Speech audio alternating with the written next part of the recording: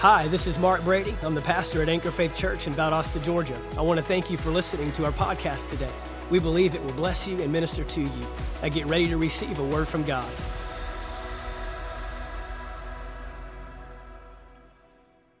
You need to believe in every opportunity that you have to be in His Word and in His house among like-minded believers and all that goes into a service like this, that we don't just follow regimen and practice, but that you have an urgency, you have an expectation, you have a draw and a demand. Amen?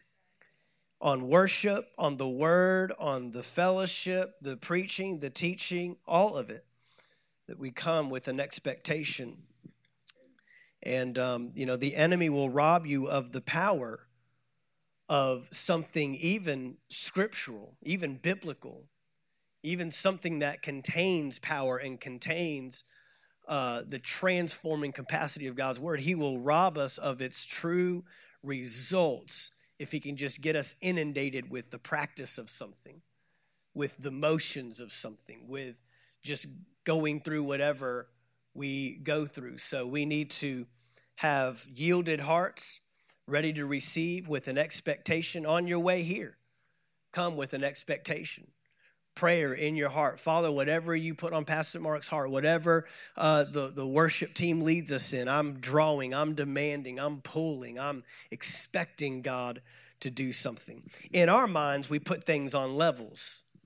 Sundays here, and then Wednesdays here, and then a fellowship or a Bible studies here, and then a prayer meetings here. But God doesn't do that. God can show up just as mightily in a prayer meeting as he can on a Sunday morning. He can show up just as mightily with 10 people as he wants to with 300 people. Those things don't move God. Those things don't motivate God to all of a sudden move. Okay, you got enough people, you filled enough seats, you made a big enough attraction or a big enough pull. No, it's your heart that draws. It's your heart that pulls. I've been in prayer groups or little fellowships in a house with a handful of people, and you did not want to leave. You did not want to come out from under that anointing with an acoustic guitar, not even all the sound effects and all the stuff that we have. Come on, anybody with me? God wants to move in our midst, and we don't dictate what he moves in and what he doesn't. Your heart does. And so we don't want to put ourselves in it's just Wednesday night. Well, people are coming tired. Well, they just got off work. Well, we got a busy day tomorrow. That's garbage, guys. The enemy operates in those environments where we lack the demand and the draw and the intentionality. But God can do something right here that people hear about on Sunday, and it's like, man, you just had to be there. You should have been at midweek. Should have come on Wednesday night. Should have made the investment. Should have made the sacrifice. Amen. And so thank God that you're here, but thank God that you came with an expectation. Amen. Go with me, if you will. I want to wrap up kind of what we've been talking about the last couple weeks. So go with me, if you will, to Ephesians chapter 6. Kind of give a brief recap. We've been talking about this issue of weariness, exhaustion, tiredness. It seems to be on everybody's tongue. It seems to be at the forefront of everybody's mind, how busy we are, how weary we get, how exhausted we just live day to day, exhausted with just almost no reprieve, I need some room to breathe. I need some room to just think, through what's going on. And the enemy reigns in these moments of weariness. The enemy uses these times of extreme exhaustion. And so the Bible tells us, do not be ignorant of the devil's devices. Do not be ignorant of how he operates and how he moves. Ephesians chapter 6 tells us that this is actually a strategy of the devil, that he strategizes and plans against your life by introducing items into your life that are going to wear you out. Amen. This is what he wants to do. And so Ephesians chapter 6 and verse 10, in conclusion, I'm reading out of the Amplified, in conclusion, be strong in the Lord. If he's encouraging us to be strong, that means that there must be a temptation to become weak, to withdraw, to lay down, to give up, right? To give out. But in conclusion, finally, after all is said and done, be strong in the Lord, empowered through your union with him. Draw your strength from him. So the second thing is when he begins to wear you down, then he begins to introduce things into your life that you try to draw strength from. And they don't work. And it leaves you more tired than you were before you started. Right? Because we're not drawing our strength from him.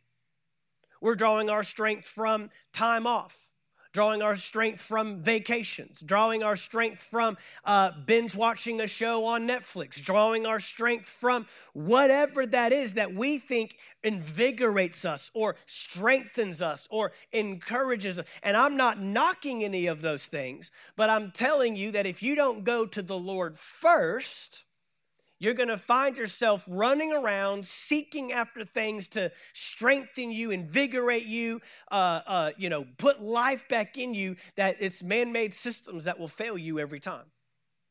He tells us be strong, but not just strong, be strong in the Lord. Draw your strength from him, that strength which his boundless might provides. Means he's got enough strength for you. He says to put on God's whole armor, the armor of a heavy armed soldier, which God supplies. Now he begins to journey in this talk of battle, this warfare talk, this military campaign that we're waging or a war is being waged that we have now entered. We did not enter a cakewalk. We did not enter a sit along by the side and just wait for Jesus to come and save us from this dark, depraved world and get us up out of here. No, you were brought into a kingdom to wage war. The kingdom suffers violence, and the violent take it by force. You just entered a military campaign. Whether you knew that or not, you signed up for warfare. You signed up for battle. You signed up. And so there's a battle going on. There's warfare taking place. There's a war being waged, and we need to be aware of this, he says. Put on your armor, God's armor, of a heavy armed soldier, that you may be able, here it is, to successfully stand up against all the strategies and the deceits of the devil. You need to be able to stand up against. The New King James reads, to be able to withstand. Everyone say withstand. Withstand means to resist. Withstand means to outlast. Means to be the last man standing. That's withstanding. To withstand an attack, to withstand a strategy of the enemy, to withstand his next idea, his next thing that he's introducing. And this is the thing, guys.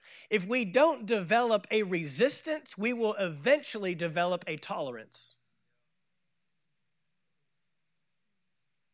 What's the saying? If you don't ever stand for anything, or if you don't stand for anything, you'll fall for everything.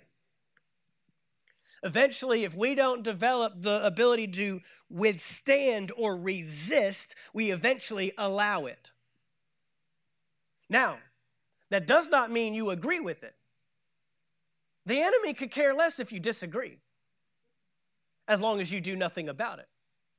The enemy could care less if you don't agree with what he's introducing, as long as you never say anything about it, as long as you never push back, as long as you lay down and give up ground, and give up territory for him to work in and to operate. And you can spew all you want on Instagram and Facebook, your disagreement, and I don't like this, but if you're not motivated to be a solution, if you're not motivated to do something about it, if you're not motivated to stand up against darkness, stand up against the strategy of the devil, stand up against the plan of attack, he could care less what you think about it.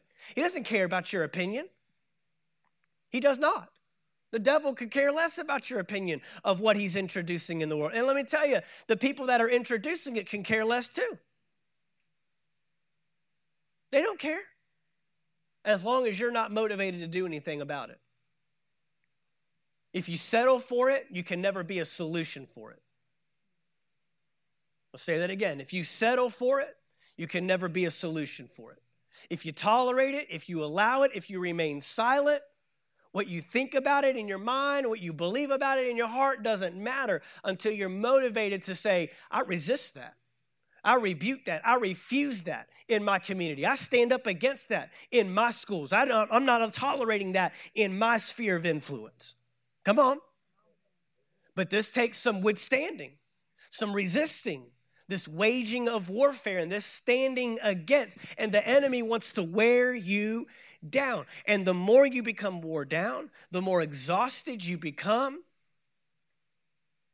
the slower to responding that we are, the least likely we are to resist something that eventually now we will tolerate it, allow its activity. And we don't want to get there, do we? And he reminds us in verse 12, we're not wrestling with flesh and blood, contending only with physical opponents.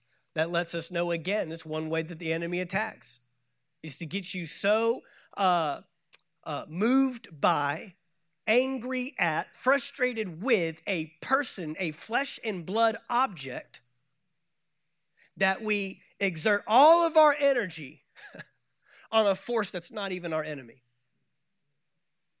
We exert all of our focus and all of our attention and this and that and the right and the left and my spouse and my boss and my kids and this. And we make enemies out of the very thing that God is calling us to redeem and save.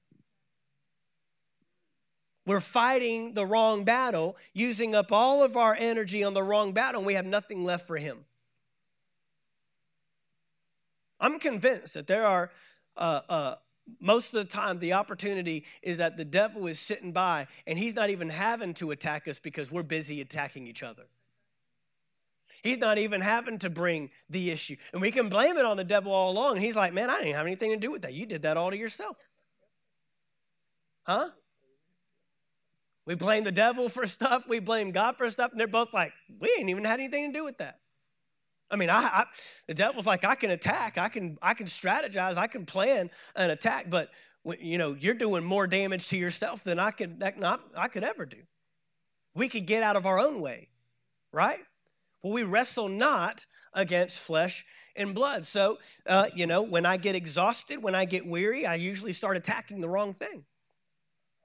Come on, your marriage struggles the most when you're tired, you're weary.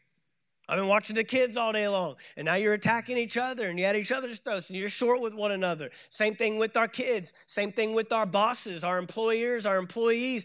When we get exhausted and overwhelmed and, just so weary with things, man, we do not have the rightness of mind, the soundness of mind to approach something properly, to be patient and long-suffering. I mean, all these things come from, you're just wore out, man. We got to find a way to stay resistant without growing weary.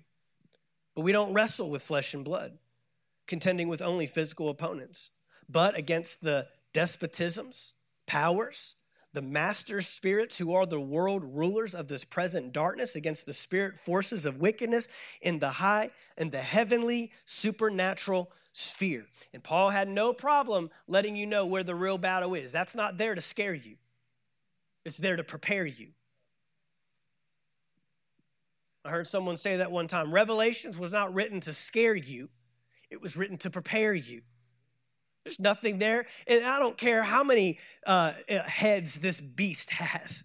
I don't care how many thorns or horns are coming out of it. I don't care how many eyes and the different. I mean, you see some pretty freaky stuff in there. But it's not there to scare you. Not a believer, not a child of God, not a citizen of the kingdom of heaven. It's just there to simply prepare you. And Paul has no problem letting this church at Ephesus, these believers at Ephesus, know where the real attack is. And as believers, that shouldn't scare us, that there are supernatural powers and rulers of darkness and agendas and spirits behind. You are called to cast out spirits, demons.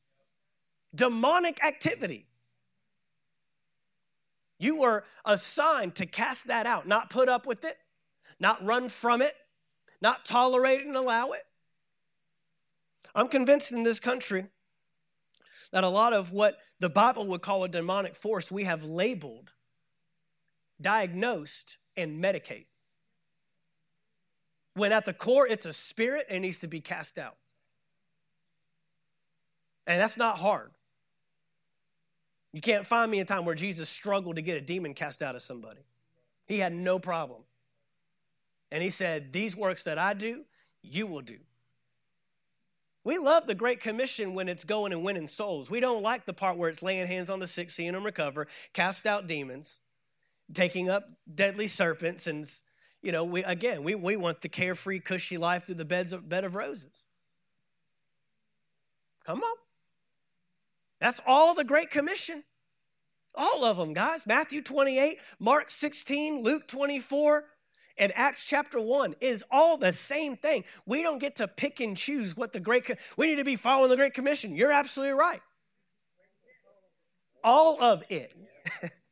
All four of them. It's the same conversation. It's just broken up from different people's accounts. So Matthew 28, Mark 16, Luke 24. Luke 24 says, go and tarry and wait for the promise. That's part of the Great Commission. We've eliminated being filled with the Holy Spirit. We talked about that on Sunday, Pentecost Sunday, being filled with the Holy Spirit. And we wonder why we're not producing, because we need the Holy Spirit to do the Great Commission. We need the Holy Spirit just to be witnesses, he says. You shall receive power when the promise of the Father comes upon you, and you shall be my witnesses. All right. So, we need these things.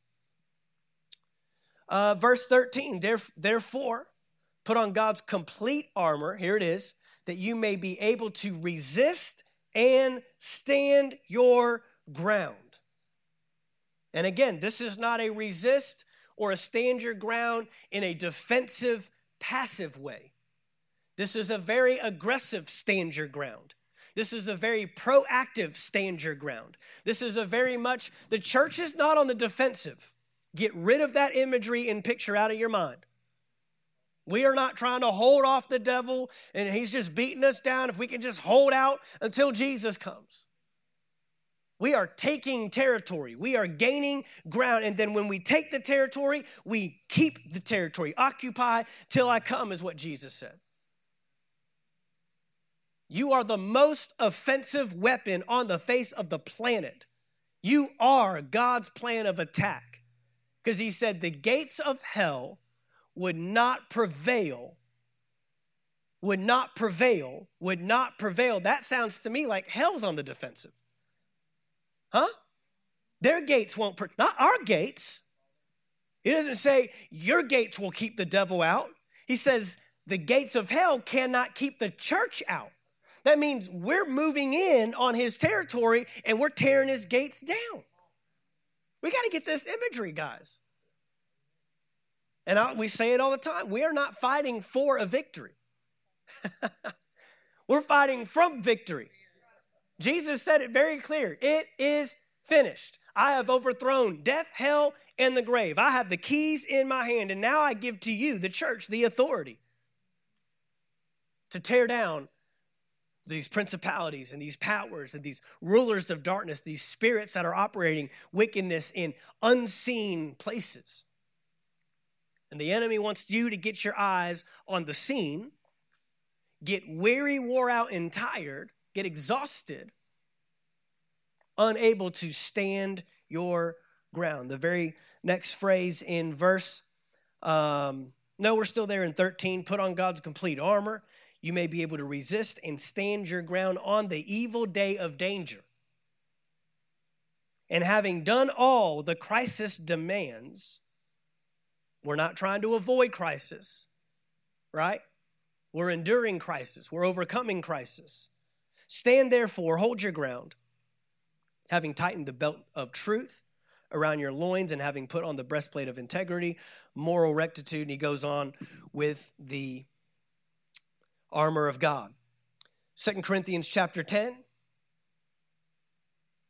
2 Corinthians chapter 10 and verse 3. Though we walk in the flesh, we do not war according to the flesh. Everyone say according to. Okay, so we live in the flesh, but you got to remember that you are a spirit having a natural experience, not a human having a spiritual experience. Remember that? You're a spirit being first in a human body, not a human having a spiritual experience. So we got to address things on the right level. Got to address things at their core. Got to address things where the real issue is. The real issue is not on the surface. That's where we see the issue. That's where the issue really manifests itself. That's where we really see the end result, if you will. But the enemy is the one introducing this in a spiritual capacity. And so therefore, we are not fighting on a natural level. We are fighting on a spiritual level. Give me that verse one more time. 2 Corinthians chapter 10, verse 3. Though we walk in the flesh, that word walk means live, we do not war according to the flesh. The weapons of our warfare are not carnal, but mighty in God for pulling down strongholds, casting down arguments, and every high thing that exalts itself. We saw last week that the first place the enemy attacks or begins to wear you down is in your thought life. If he can wear you down in your mind, he can wear you out in your life. And so he introduces thoughts, right? We use the whole example of a thought comes, and do you entertain it? Do you invite it in? Do you take care of it? Do you cater to it? Do you allow that thought to just run rampant in your life? Do you allow that thought to take over? Do you allow your imagination to imagine and think of the evil or the darkness or the wrong thing? Because that's where the enemy breaks you down first. If you're seeing it in your life, guys, you've introduced it in your mind first. You've allowed it in your thought life first. And again, we talk about the thought life a ton at Anchor Faith Church. We talk about the mind and guarding the mind, protecting the mind, setting the mind, fixing the mind. The Bible talks about this a lot. And nobody else has control. Nobody else has the responsibility of dictating, controlling, ruling over their thought life than we do. And it is one of the greatest areas of dominance you can operate in is when you can control your thought life. In any arena, you overcome first in your thought life before you overcome in your actual life. And you'll never see a result in your life contrary to what you first instill in your mind. If you continue to think on sickness and disease and the report from the doctor, you're not just all of a sudden going to see healing and that thing turning a corner. And it's not going to be just lacing the word of God in there every now and then. Every now and then finding a healing scripture. Every now and then, God, I know your word. No, the double-minded man is unstable in all his ways. But it's the one that sets his mind on what the word of God says. Set your mind on things above. Right? Colossians chapter 3, not on things below. Colossians 3, 1 through 3. If then you've been raised with Christ, set your mind on those things where Christ is. Why? Because if I let those thoughts rule and reign in my mind, they'll eventually rule and reign in my life.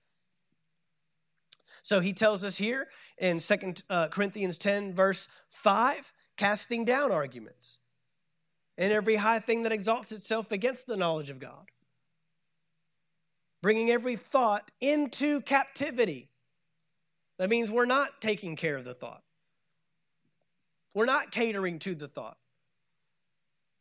We're not allowing that thought to rule and reign and dominate our lives. And we've said this before too. A lot of this is reminders for us. But we need reminders, amen? we've said this before, that the same way your thought life can imagine the wrong thing, it can imagine the right thing. That honestly, worry and faith work the same exact way. It's the same mechanics. I mean, honestly, what is worry? Worry is imagining something that has not yet happened. What is faith? Believing something that has not yet happened. Some of us are really good at imagining the wrong thing, and we struggle imagining the right thing. And part of that is just culture and society. We believe the negative thing way quicker, or we are even drawn to. I mean, look at most headlines. Headlines are negative because that's what people want to read.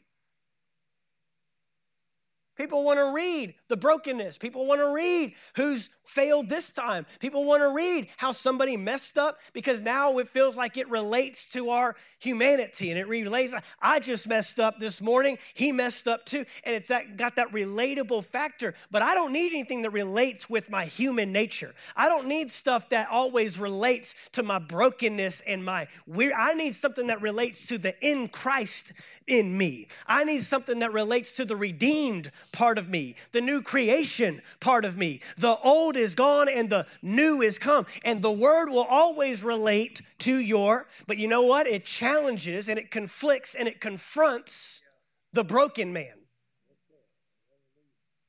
And we don't like that. We don't like how that feels.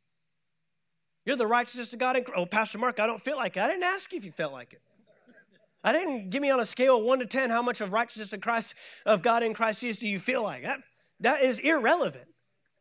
God has never consulted our feelings in determining our future. He never once said, how do you feel about mud on your eyes? You want to be healed? How do you feel about taking up your mat and going? How do you feel about cutting a hole in the roof? How do you feel about? He never once asked us for our feelings. But our world is so searching for things that tie to our feelings. It's this manipulative tactic of the enemy. No, he says we need to cast down these arguments. Cast down every high thing that exalts itself against the knowledge of God, bringing it into captivity. Verse 6, ready to punish. Ready to punish. Verse 5 in the Passion Translation says, we can demolish every deceptive fantasy that opposes God. We're talking about overcoming weariness. And these thoughts that don't belong move you to exhaustion. You know, the enemy will wear you out in your mind, and you've actually never even exerted any natural force or energy to something. You ever like literally I've been inactive physically, but I feel wore out like I could hardly do another thing because my mind's been running the whole time. I lay around. Come on, not like I just worked a hard 10-hour shift. It's not like I just got done, pulling up weeds but in your mind, you get so worn out here, it translates to your physical body. It's like, I don't feel like doing nothing. Yeah, we've all been there. Because that's the effect that your mind has. No wonder he says, think on these things. No wonder he says, be anxious for nothing, but in everything through prayers. No wonder he says, set your mind. No wonder he says, cast down every thought and imagination. Demolish every fantasy. No wonder he's saying, take control, take captive of the thoughts that don't belong because they will rule your life. But man, it's amazing in the same accord on the flip side. If you can think the right things, it'll invigorate you. You could work a hard 10-hour shift and still feel life and invigoration because I've kept my mind right. It's that important. That's why if we're going to talk about the burdensome life, the weary life, the exhausted life, the plan of attack from the enemy to wear you out, we've got to talk about our thought life. You cannot leave that out. The vacation's not going to help you if your thought life is out of control. You'll go to the beach for 3 weeks with a thought life that's out of control.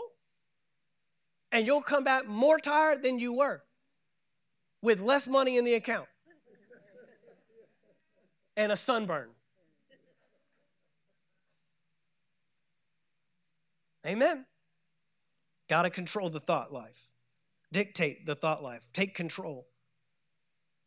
Philippians chapter 4, verse 6. Be anxious for nothing, but in everything, by prayer and supplication with thanksgiving, let your requests be made known to God. The peace of God, which surpasses what? All understanding, will guard your heart and your mind. We saw last week that word guard is a military word meaning to stand guard, stand post. Talking about warfare, talking about waging war, military campaign. And if you can allow your heart, your mind, your eyes, your ears to be guarded, meaning don't leave them unguarded. Don't leave them vulnerable and susceptible to just anything. Guys, in a day and age where there is so much information and so ease of information, we have to be all the more vigilant in guarding our heart and our mind. Because now it's only an arm's length away. You know when you need to shut the news off. You know when you need to disengage from that conversation. You know when you need to stop scrolling through. You know. I've crossed the line. I've moved over into anger and frustration. I've moved over. Now there's a righteous anger, but that also means that there's an unrighteous anger. And again, this is how the enemy wears us out. Keeping us in front of it all the time. Keeping it in front of us. Constantly bombarding. A lot of the things that we would consider today as great technology or great advancements, the enemy has flipped it and used it against us. The ease of access, how quickly news spreads today. And you know, the negative always spreads way quicker than the positive. Isn't it amazing? The negative will make it around the earth 10 times before the positive has made it across the street. It's crazy. Because that's what our world feeds off of. It's what our world lives off of. So the enemy knows this. He uses these measures against us. We saw in the Passion Translation, verse 6 really helps us understand this word anxious. Don't be pulled in different directions. The word worry or the word anxious in the Greek word right here that we see in the New Testament is actually, it means to divide into parts. That's what worry means. It means to be divided. The enemy wants you to be divided. One way one time, one way the next time. Up one second, down the next. Right? High, then lows. And this roller coaster of life that the enemy has us on. That's where anxiety and worry fuels itself off of the ups and downs. Don't be pulled in different directions. Of course, the word says, set your mind. That's not being pulled. And then we ended up in Matthew chapter 6. I don't know if I gave that to the guys, but in Matthew chapter 6, that's where Jesus says, do not worry, do not worry, do not worry, right? We saw that last week. Do not worry. That's like the worst thing you could tell someone that's worrying. Hey, don't worry about it. Well, great. I'm worrying 10 times more than I was just because you said don't worry. Hey, I don't want you to worry about it. Oh, that's awesome. That's what you want to hear. Yet Jesus said, do not worry. But not only did he say, do not worry, he said, consider the lilies of the field. Look at the birds of the air. And then he said this, seek first the kingdom. So it's not just, I won't worry, I won't worry, I won't worry. It's, I'm going to consider something different. I'm going to recall and reflect on something he's done for me. I'm going to remind myself. I'm going to seek after the things. So you've got to replace it. It's a replacement program. Trade in, right? You cast your cares, then don't pick them back up. Cast your cares and then think on his goodness. Think on his faithfulness. Think on how he brought you through before.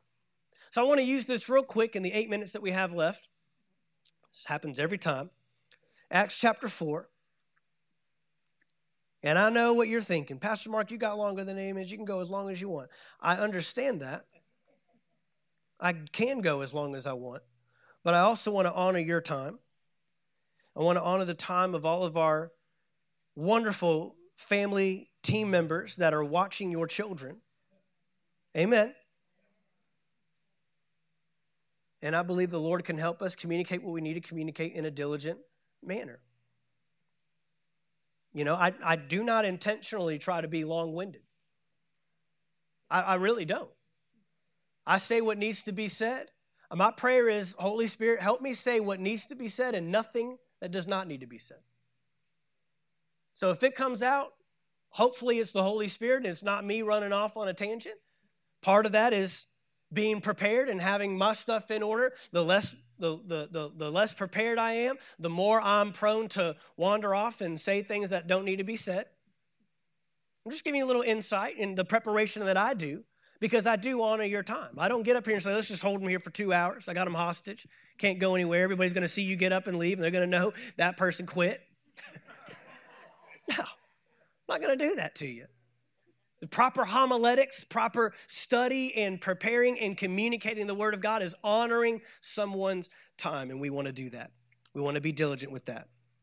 And we're so thankful for everyone that's serving that isn't in this room. Amen. All right, so Acts chapter 4.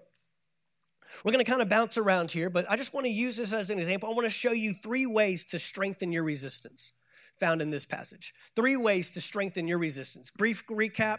Acts chapter 2, we know the 120 are up in the upper room. The Holy Spirit falls upon them. Pentecost Sunday, we just introduced this and talked about this on this past Sunday. It was Pentecost Sunday. It was 50 days from the death of Jesus, 10 days from his ascension, because he ministered for 40 days on the planet, right? So 10 days after he's ascended to heaven, they're in this upper room, 120 of them. Holy Spirit comes upon them. Man, they give this amazing message. 3,000 people come into the kingdom, right? Peter preaches the most bold message he's ever preached, done an amazing job. Acts chapter 3, Peter and John are on their way to church. There's a lame man that's been lame from birth at the gate, begging of alms. They say, silver and gold we have none, but such as we do have, we give unto you. In the name of Jesus of Nazareth, rise up and walk. The man rises up, leaping, praising, running, shouting, demonstrating the goodness of God. And even more people are drawn, because that's what a miracle does. A miracle is a dinner bell of salvation. Miracle says there is a God. He is true. He does still work. I believe in him, and I want to make him Lord of my life. Well, not everybody's excited about that. I know we have this idea that we can just see more miracles, more signs, more wonders, less problems, right? Less tragedies, less issues. Wrong. They are also the invitation for opposition. And in this moment, there were some individuals, the religious leaders and the cultural leaders of society at that time, that said, we can't have this, because just 50 days ago, we hung a man on the cross that we believe is still dead, but they're out here preaching that that man came back to life. We can't be letting this thing go on. But we got rid of Jesus, and now we have a bunch of Jesuses. That's what they're saying. That's what it means to be Christ-like, by the way. That your life scares them because they see the same qualities, the same actions, the same behaviors, the same talk, the same speech, the same miracles, signs, wonders happening in you that they just thought they got rid of in him. And so they arrest Peter and John. And they hold them over till the next day. And in Acts chapter 3, we see them, imposing their threats on them. We see them taking them in and threatening them even within an inch of their own lives. And guys, these guys are ready and able to carry this out. They will crucify you. We will do the same to you that we just did to your master and your leader, the Jesus, the King of the Jews, that we just hung on that cross. We will do the same to you. We're not afraid of you. These people are not afraid of Christians. They're not afraid of religion. They're not afraid of a church that meets in a group on Sunday. The devil is not threatened by those things. It's not until we actually start demonstrating who we really are that they start getting threatened. So in Acts chapter 4, verse 1, let's just look at verse 1 now. As they spoke to the people, the priests, the captain of the temple, the Sadducees came upon them, being greatly disturbed that they taught the people and preached in Jesus the resurrection from the dead. They laid hands on them and put them in custody until the next day, for it was already evening. However, many of those who heard the word believed, and the number of the men came to be about 5,000. We got 3,000 on the day of Pentecost. Now we got 5,000 from this lame man rising up. This is quite a haul of fish. This is quite a haul of out of darkness into light. This is quite a haul of people that say, we believe in the one true God. We believe that that man that we saw wandering this earth and doing all these signs, that he was the Son of God. We believe. And so it's amazing that even in the midst of their trial, in the midst of their challenge, so we got to keep a bigger picture. Because you might be getting opposed. You might be having to withstand or resist, but look at what God is doing. Zoom out just a little bit and look at all who are pronouncing faith in Christ. Look at all that's being. See, we got to wake up. As a church in America, we got to wake up. I know that darkness, depravity, all those things are ruling and reigning, but as a church, we're not losing.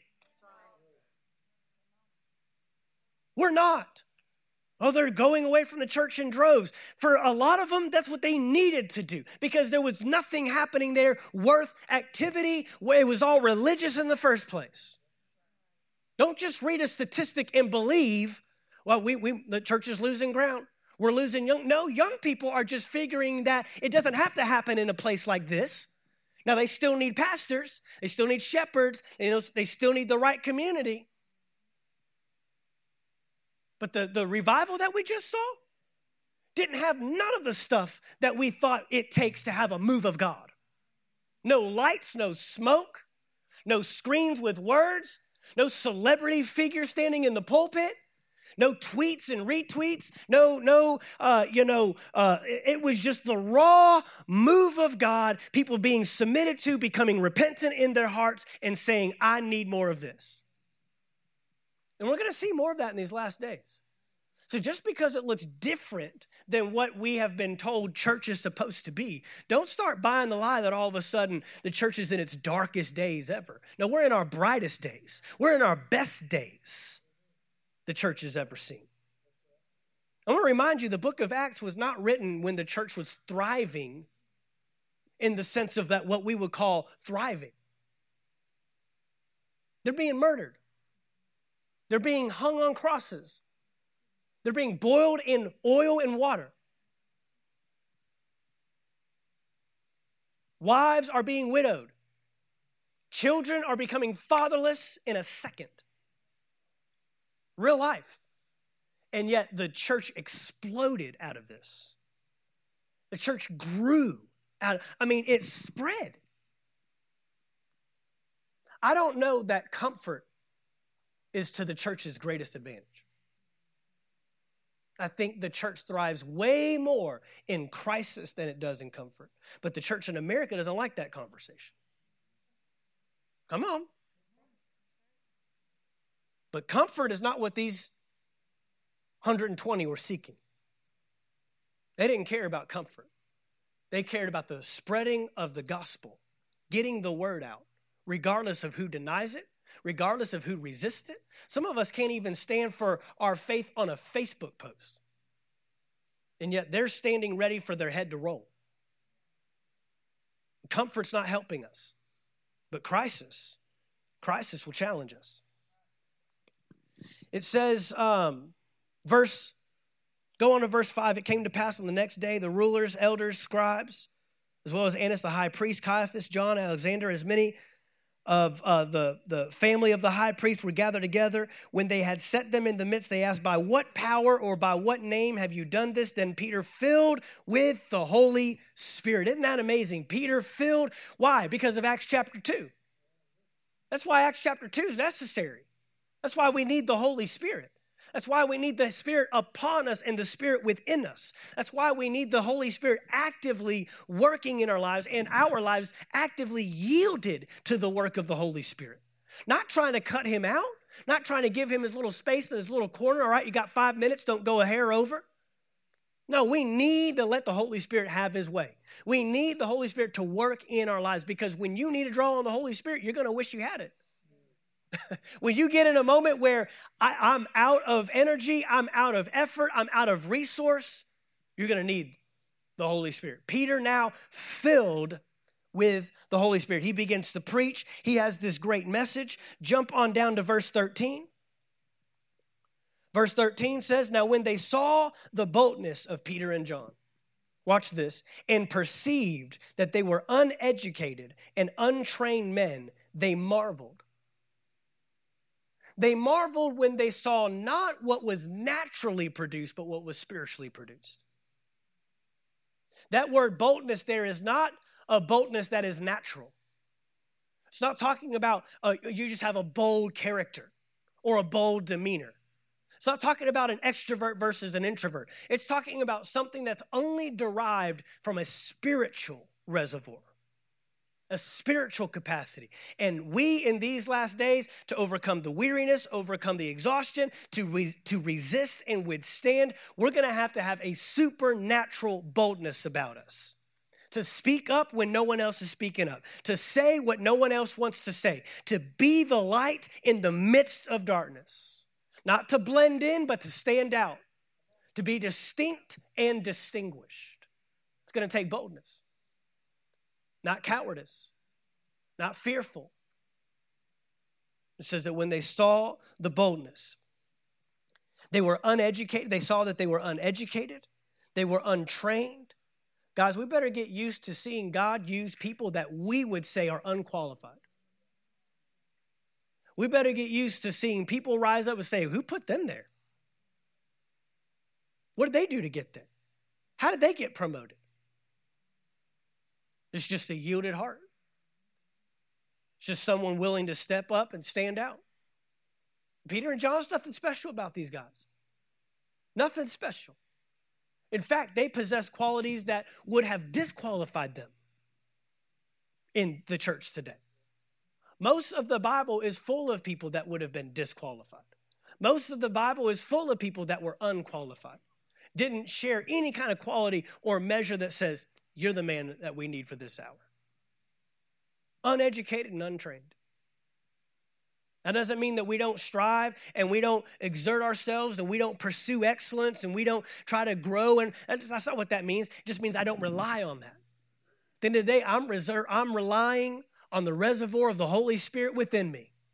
I'm not relying on my diploma, not relying on my liking and my following, not relying on my ability to say even Paul said, I'm not coming to you with excellence of speech. I'm coming to you with a passion and an urgency derived by the Holy Spirit within me. Amen. Verse 23. Look at verse 18. Jump up to verse 18. So they called them and commanded them not to speak at all, nor teach in the name of Jesus. But Peter and John answered and said to them, whether it is right in the sight of God to listen to you more than to God, you judge. Wow. So at the end of the day, we can only do what we know is right, regardless of what you think. These are two men that are not taking cues from the world. These are two men that are not trying to get along and compromise. There's an honoring of authority. There's an honoring of authority figures. In fact, Paul wrote that. But I'll remind you that Paul wrote, honor your leaders from a jail cell for disobeying said leaders. Apparently, honor doesn't mean just go along with whatever they say and dictate. Apparently, honor doesn't mean, well, if that's the end of the law, we better just keep silent and close the doors and not say anything and not push back. We don't want to get on their bad side. Y'all with me? Y'all doing okay? Amen. It's 2023. You're expecting government to always support the Christian community and the Christian church. Better wake up. We better wake up. We better wake up. Even in this country, we're seeing those things, those standards, those morals. We're seeing them fall by the wayside. And the church has to continue to promote. And it's going to take some outlasting, some withstanding. You're not going to be able to operate at half a percentage. You're going to have to be the best version of yourself. You're not going to be able to be weary and exhausted and wore out. It's not going to work. We got to be at full strength. Full strength. So verse 23 says this, being let go, they went to their own companions and reported all that the chief priests and elders had said to them.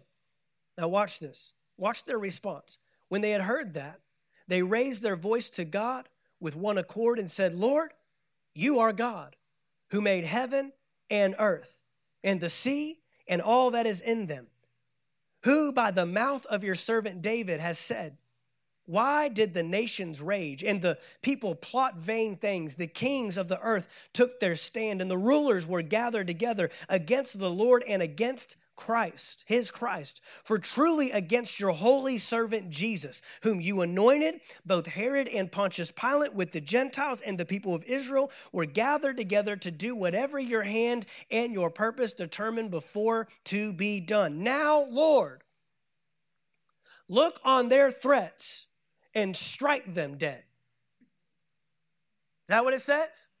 Look on their threats and smoke them. Look on their threats and appease us. No, it says look on their threats and grant to your servants with what? Boldness, that we may we may do more of what just got us in trouble.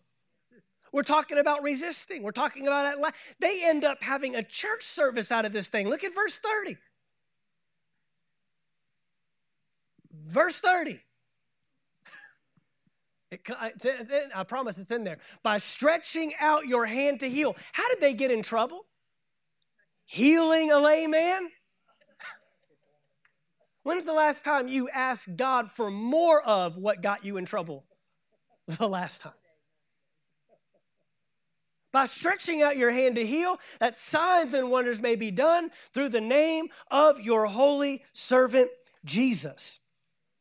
And when they had prayed, the place where they were assembled together was shaken. They were all filled with the whole. How were they filled in chapter 4 if they were already filled in chapter 2? It's pretty interesting. All filled with the Holy Spirit and spoke the word of God with boldness. I want to give you 3 ways that we strengthen our resistance, exemplified here in Acts chapter 4. Number 1, refuse intimidation. Refuse intimidation. Not just from the devil. Of course, we don't need to accept any intimidation from the devil. If you ever have a thought of anxiety, worry, insufficiency, insecurity, not enough, that's not from God. He's trying to intimidate you. He's trying to weaken you. He's trying to challenge who you are. He's trying to get you to doubt who you are. He did this to Jesus. If you are the Son of God, how are you going to question the Word of God? How are you going to question the Son of God? But he knows if I can get you to doubt your identity, you'll compromise in your purpose. You'll compromise in your assignment. And so the enemy wants to intimidate you, weaken you. But this also means that we don't fear man. We don't fear what man can do to us. In fact, Jesus said that. What can man do to you? What can man do to us? He said, you can kill the physical body, but you cannot take away my purpose, my assignment, my plan that God has for my life. And you think in killing the physical body, you've done away with me. That's not true. Jesus said this. What do we have to fear? We cannot be going through life with the fear of man, a fear of what they'll say, a fear of how they'll respond, a fear of what might happen. This happened, obviously in 2020 for a lot of pastors and a lot of churches. We were on the pedestal of how are we going to respond to all this crisis? How are we going to respond to all these issues? How are we going to respond? Are we going to love people? Are we going to honor our leaders? Just a mess. And guys, we were wrong if we did and wrong if we didn't. There was a lose-lose situation. I'm getting an email either way.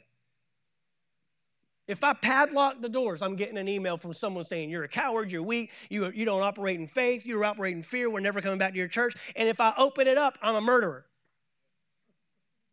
Because apparently people die here, but they don't die at Home Depot and Longhorn Steakhouse and Walmart. Right?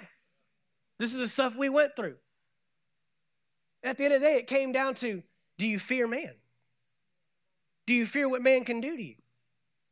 Do you fear what man can do to your reputation? Do you fear what man might say about you?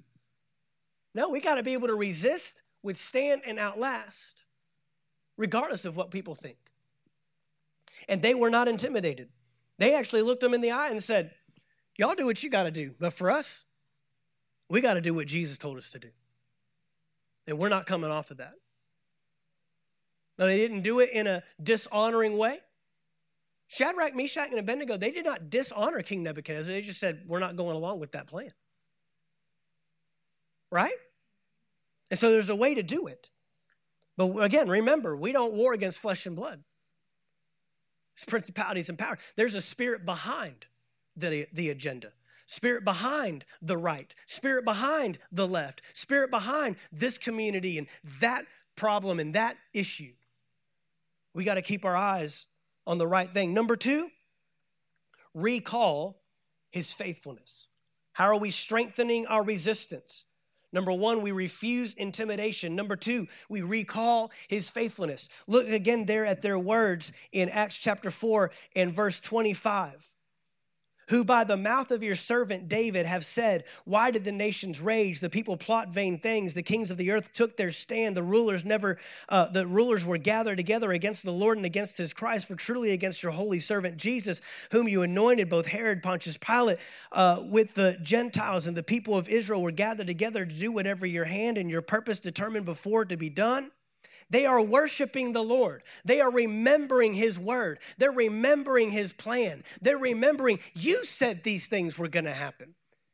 And it's interesting that the enemy will rob his future when you can't remember what God has done. When we fail to recall, he did it before, he'll do it again. He did it for them, he'll do it for me. It's amazing how strong, how strengthened, how invigorated you can get when you remind yourself of what God has done. We were not just the bottom of the barrel, we were under the barrel. And look where we are today. Remember what God did. Remember what God brought you through. Remember how God saved you. Remember how God redeemed you.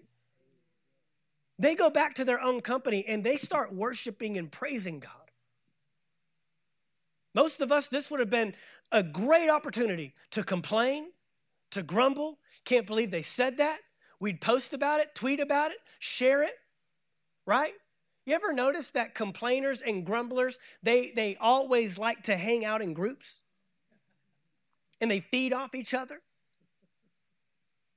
No, this is an opportunity for them to praise and worship God, to honor who he is, regardless of what's happening.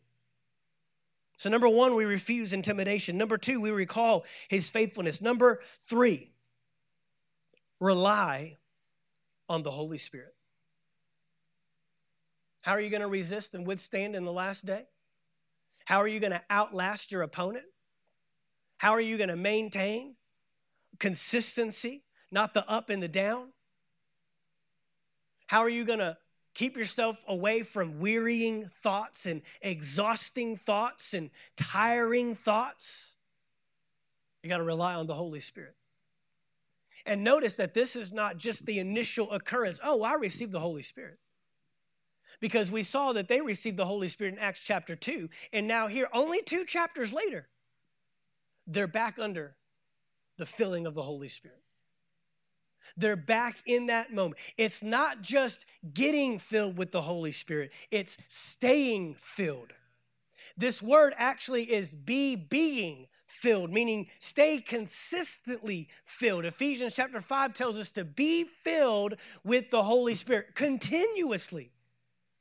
Guys, we cannot stand, resist, outlast, withstand the enemy in this last day without a proper reliance and dependence on the Holy Spirit. It was with the power of the Holy Spirit that Peter spoke up. It was with the power of the Holy Spirit that they spoke in boldness and they didn't back down and compromise. It was the power of the Holy Spirit that kept them fighting even when their natural lives were on the line. It was the power of the Holy Spirit that allowed them to pray a prayer, grant to your servants more boldness that we may see more signs and wonders at your hand. Not fear, not intimidation, not backing down, not giving up, not giving in, outlasting, as Ephesians chapter 6 tells us to do. Outlast, withstand, resist the devil. And you're going to do it by refusing intimidation, recalling his faithfulness, and relying on the Holy Spirit. Thank you for taking the time to listen to our podcast today. We trust you received a word from God. If you enjoyed this teaching, be sure to subscribe to our podcast in iTunes. By subscribing, you'll be sure to receive a new message every week as soon as they are made available. And if you'd like to learn more about Anchor Faith Church, you can stop by our website at anchorfaithvaldosta.com. There you'll find our locations and service times, ministries that are available for you and your family. You can even give financially in support of the ministry. Thank you again for listening, and we look forward to seeing you next time right here on the Anchor Faith Church podcast.